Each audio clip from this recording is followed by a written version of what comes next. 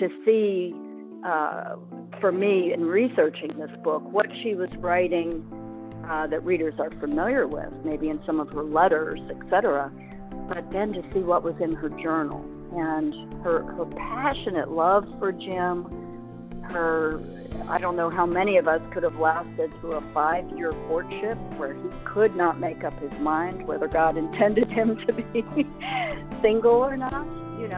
Many of us would have gone running. But the way that she was determined in everything in her life, even when she was young, to kind of put it before God.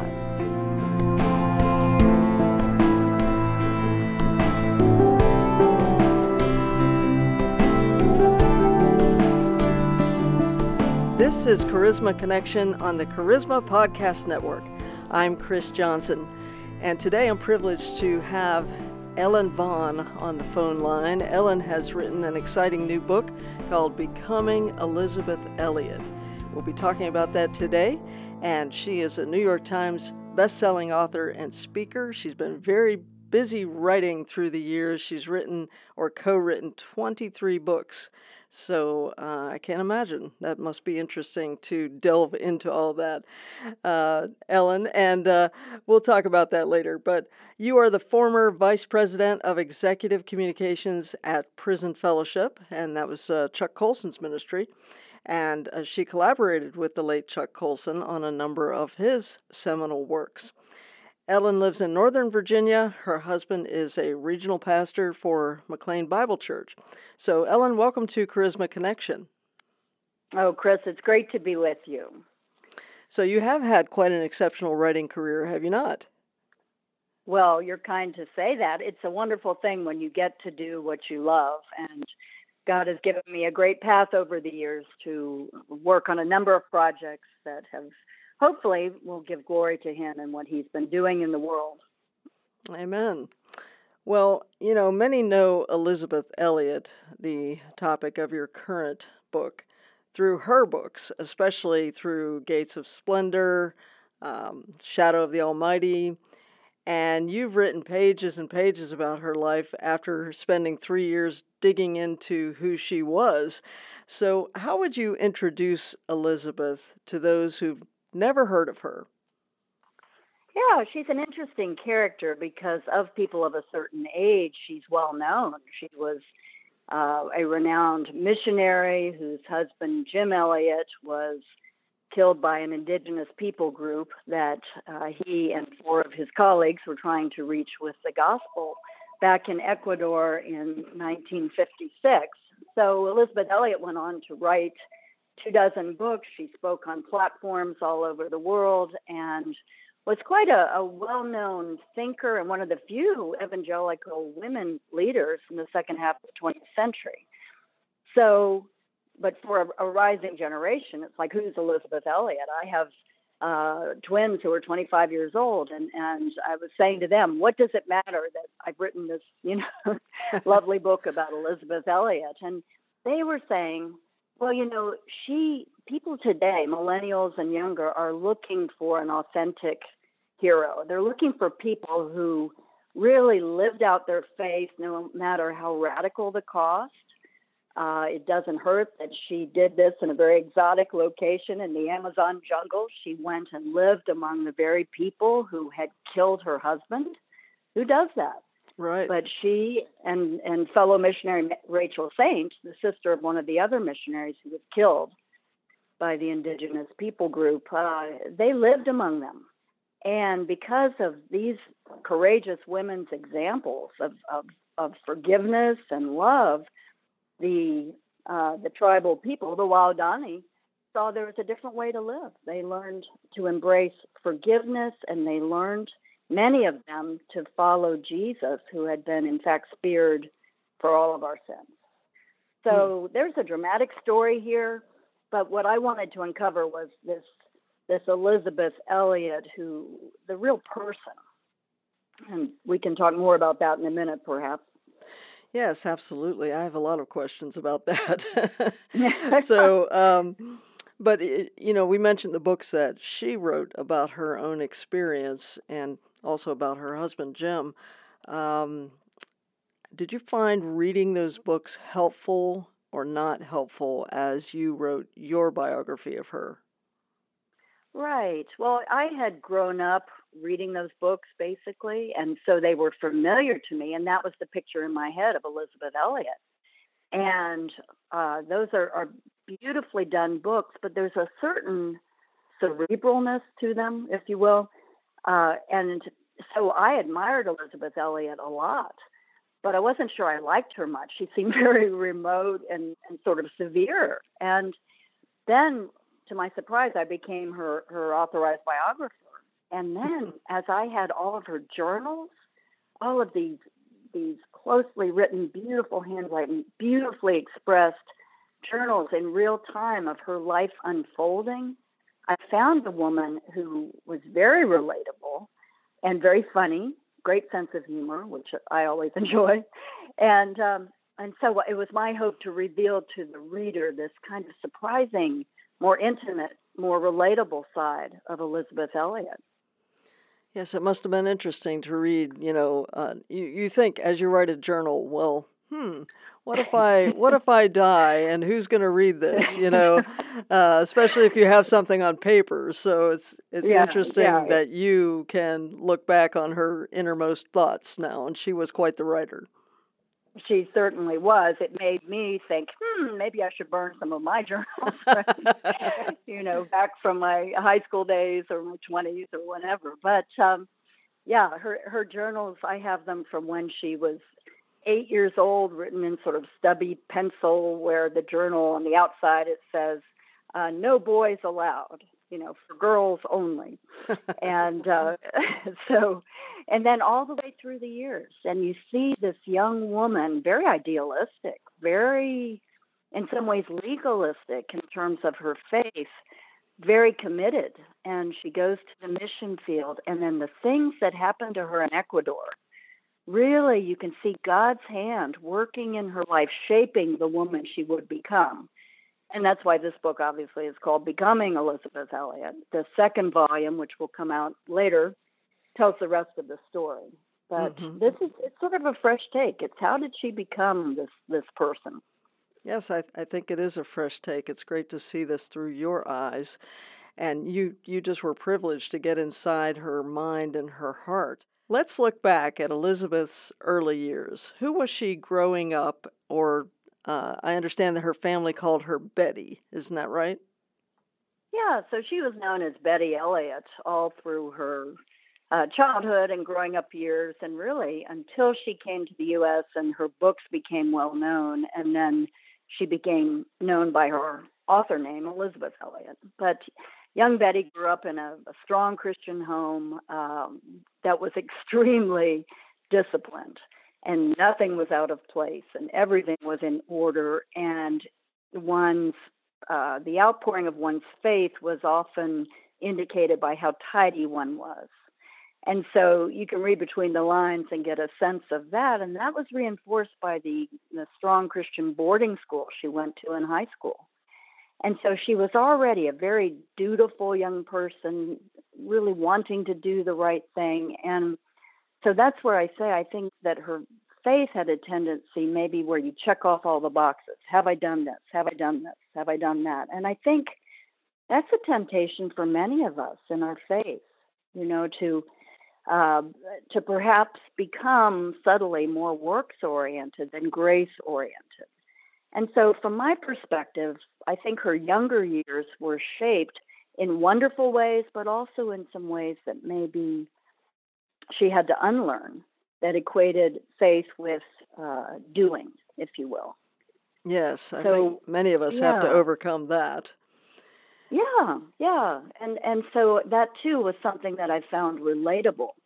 And so in her family of origin, and then in the boarding school, and then she went to Wheaton College. If you're familiar with that, at the time, it was a bastion of evangelicalism in mid-20th century America. And she received a great education there, but also very much in a Christian bubble, if you will.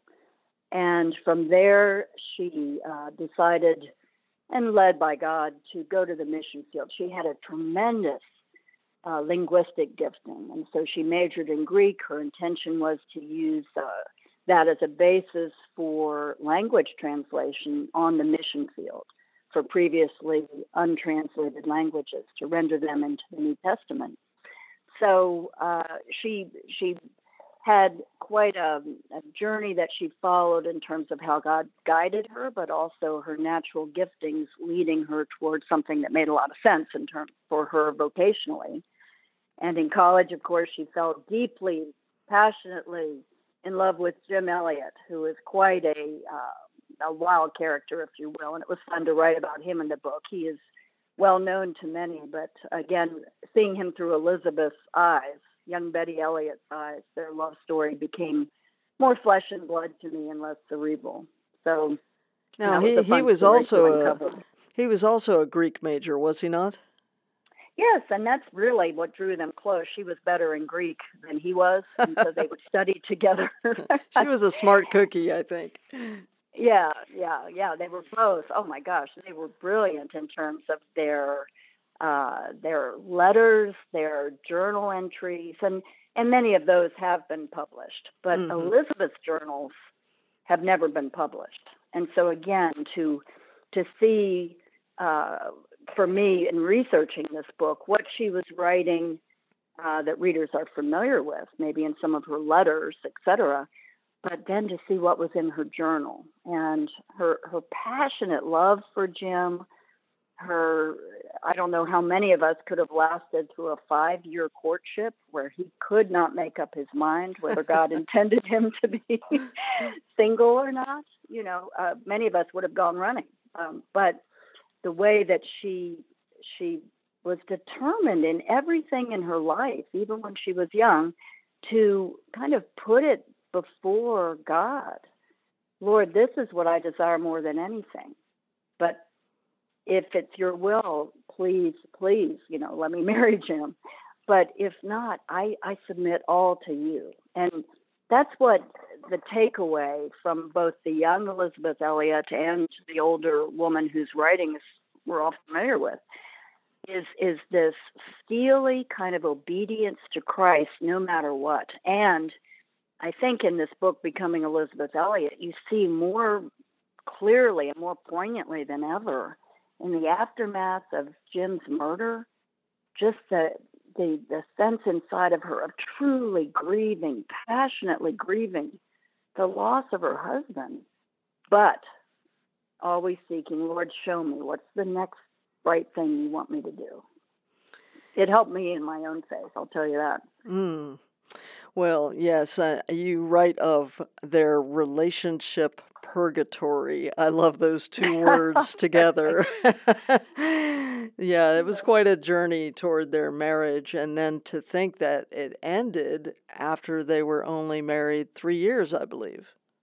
Yes, and that journal in particular is so poignant. It's a small leather-bound journal, and it begins just about the time that she starts that journal writing of her life, around the time they were married. And then, even before the journal is finished, he is killed.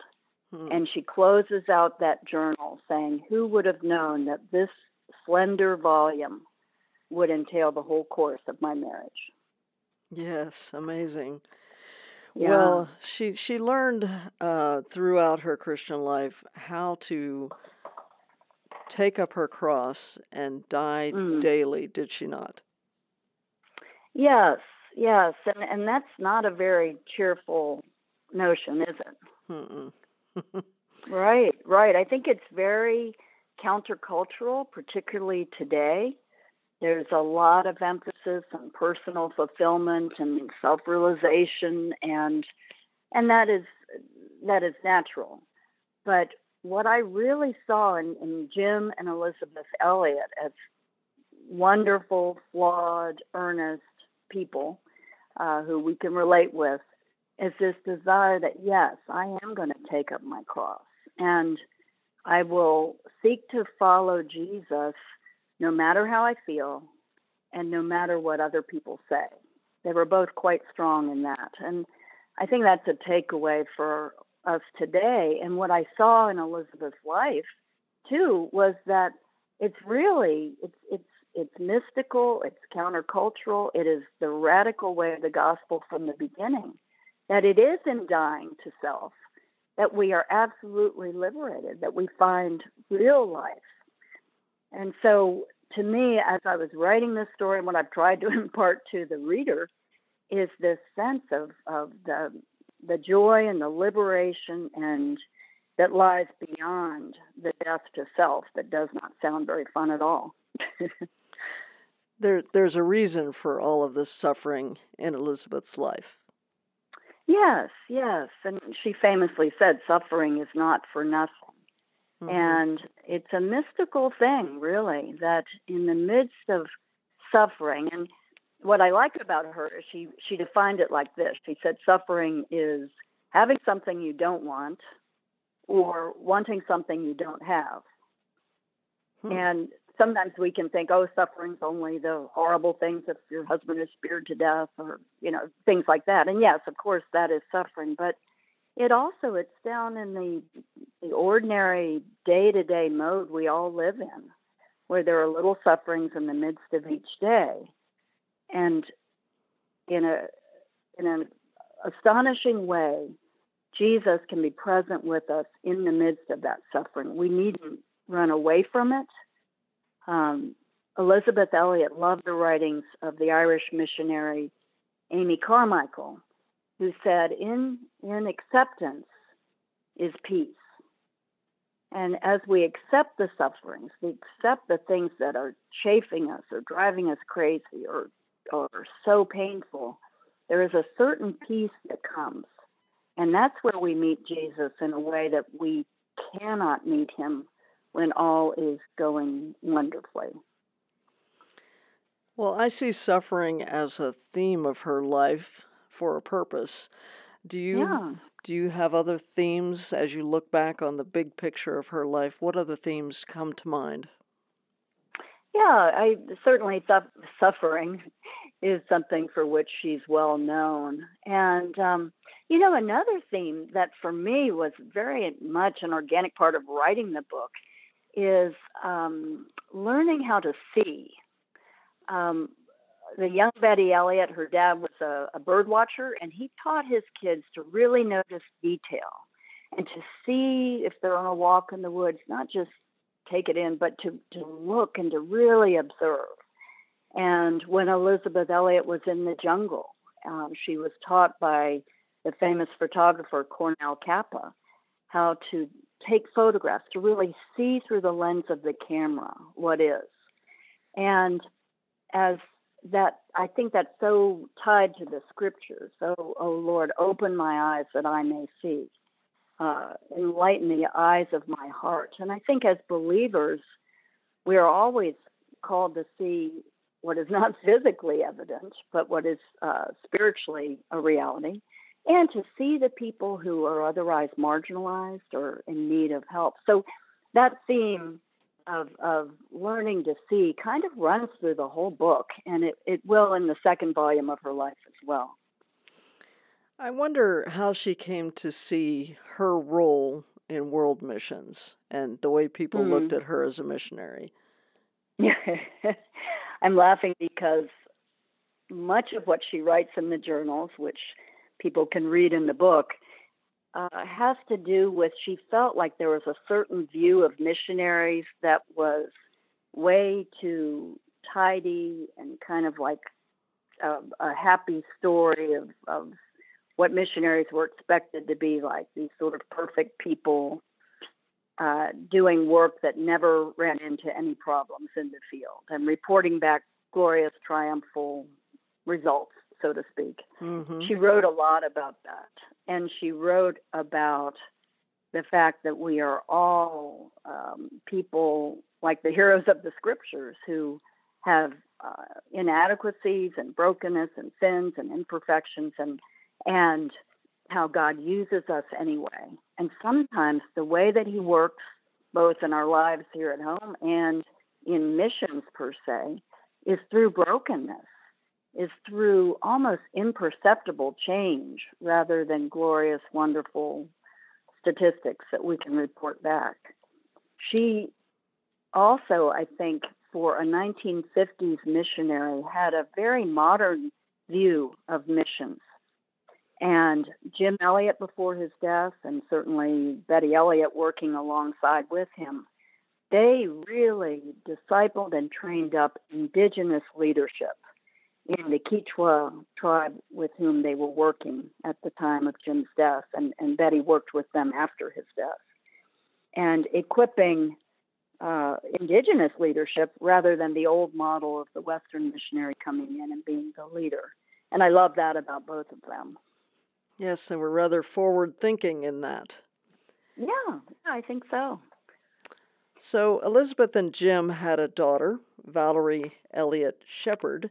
She certainly had an unusual upbringing. So where is she now as an adult? Oh, well, Val is a wonderful person and has become a close and dearly loved friend through this whole process. She's the one, of course, who gave me all of her mother's journals. Quite an entrustment and a stewardship that for me.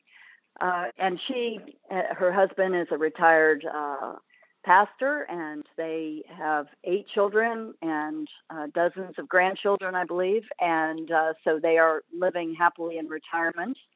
And Val grew up this small, blonde, very sunny personality child in the jungle with poisonous snakes everywhere and living among naked people and not thinking twice about it. And she really has an adventurous spirit that has carried her through all of her life.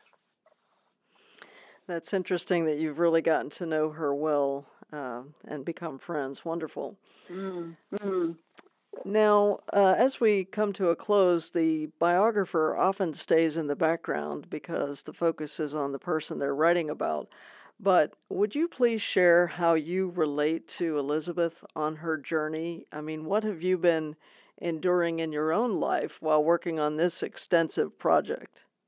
Well, that's kind of you to ask, Chris. 2 things. One is, yes, the biographer is telling the story of the person. At the same time, I felt like I'd be remiss if I didn't also kind of point to some transferable truths from Elisabeth Elliot's life that hold fast for all of us. And that was really reinforced by my journey. It was uncanny to me that as soon as I started this project, my husband's brain cancer, which had been in remission for some years, really came back with a vengeance. And he had massive, enormous emergency surgery, brain surgery, and a very long recovery. He almost died several times. And I found myself reading Elisabeth Elliot's journals while I was sitting in intensive care waiting rooms or in operating waiting rooms. And sitting by my husband's bed reading about Elisabeth Elliot losing her husband when the loss of my own husband was not just, seemingly remote thing, but in fact could be immediate. And in the long weeks and months and now years of my husband's recovery, which is the cancer is still present, and it is an ongoing thing that we deal with every day. I have found that the things I learned from Elisabeth Elliot's life have held me in good stead. To put it sort of crassly, they work. The principles of faith that held her steady on the rock of Jesus Christ in the midst of suffering have held me in my own suffering. And that's something that I just hope for readers of this book they can take away, whatever it is that a reader might be dealing with. God is with you. And I experienced that deeply in the writing of the book, and it's something that has to this day carries me forward in a very unknown future, very precarious future. Well, it's a beautiful thing then that you became the authorized biographer of becoming Elisabeth Elliot. And listeners, the good news is the first book is out and it doesn't stop there. There's another book coming out. Ellen, what is the name of the next book?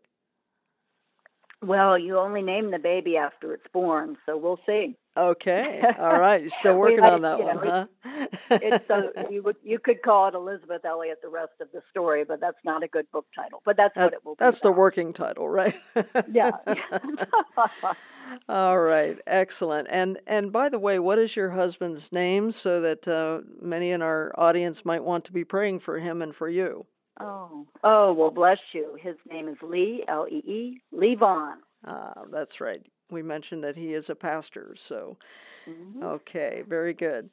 Well, the website that we want to point people to, actually there are two of them. One is Ellen's own website, that's Ellen Vaughn, and you spell your last name Vaughn, ellenvaughn.com. And also ElisabethElliotBooks.com. And Elisabeth spells her name with an S, just to, be different, I guess.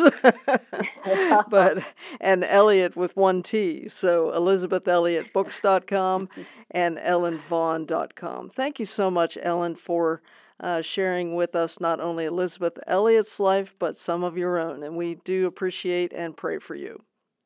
Oh, Chris, thanks so much. The Lord bless you. And you. I'm Chris Johnson. You've been listening to Charisma Connection. And be sure to check out our other new podcast on the ever-growing Charisma Podcast Network. You can find out about all of those shows at cpnshows.com, cpnshows.com. And thanks for listening today. This has been a production of the Charisma Podcast Network. Steve and Joyce Strang are the founders and owners of CPN. Dr. Steve Green is the executive producer of the Charisma Podcast Network. We intend to honor God with every podcast and remain thankful to our advertisers and supporters who make these podcasts possible.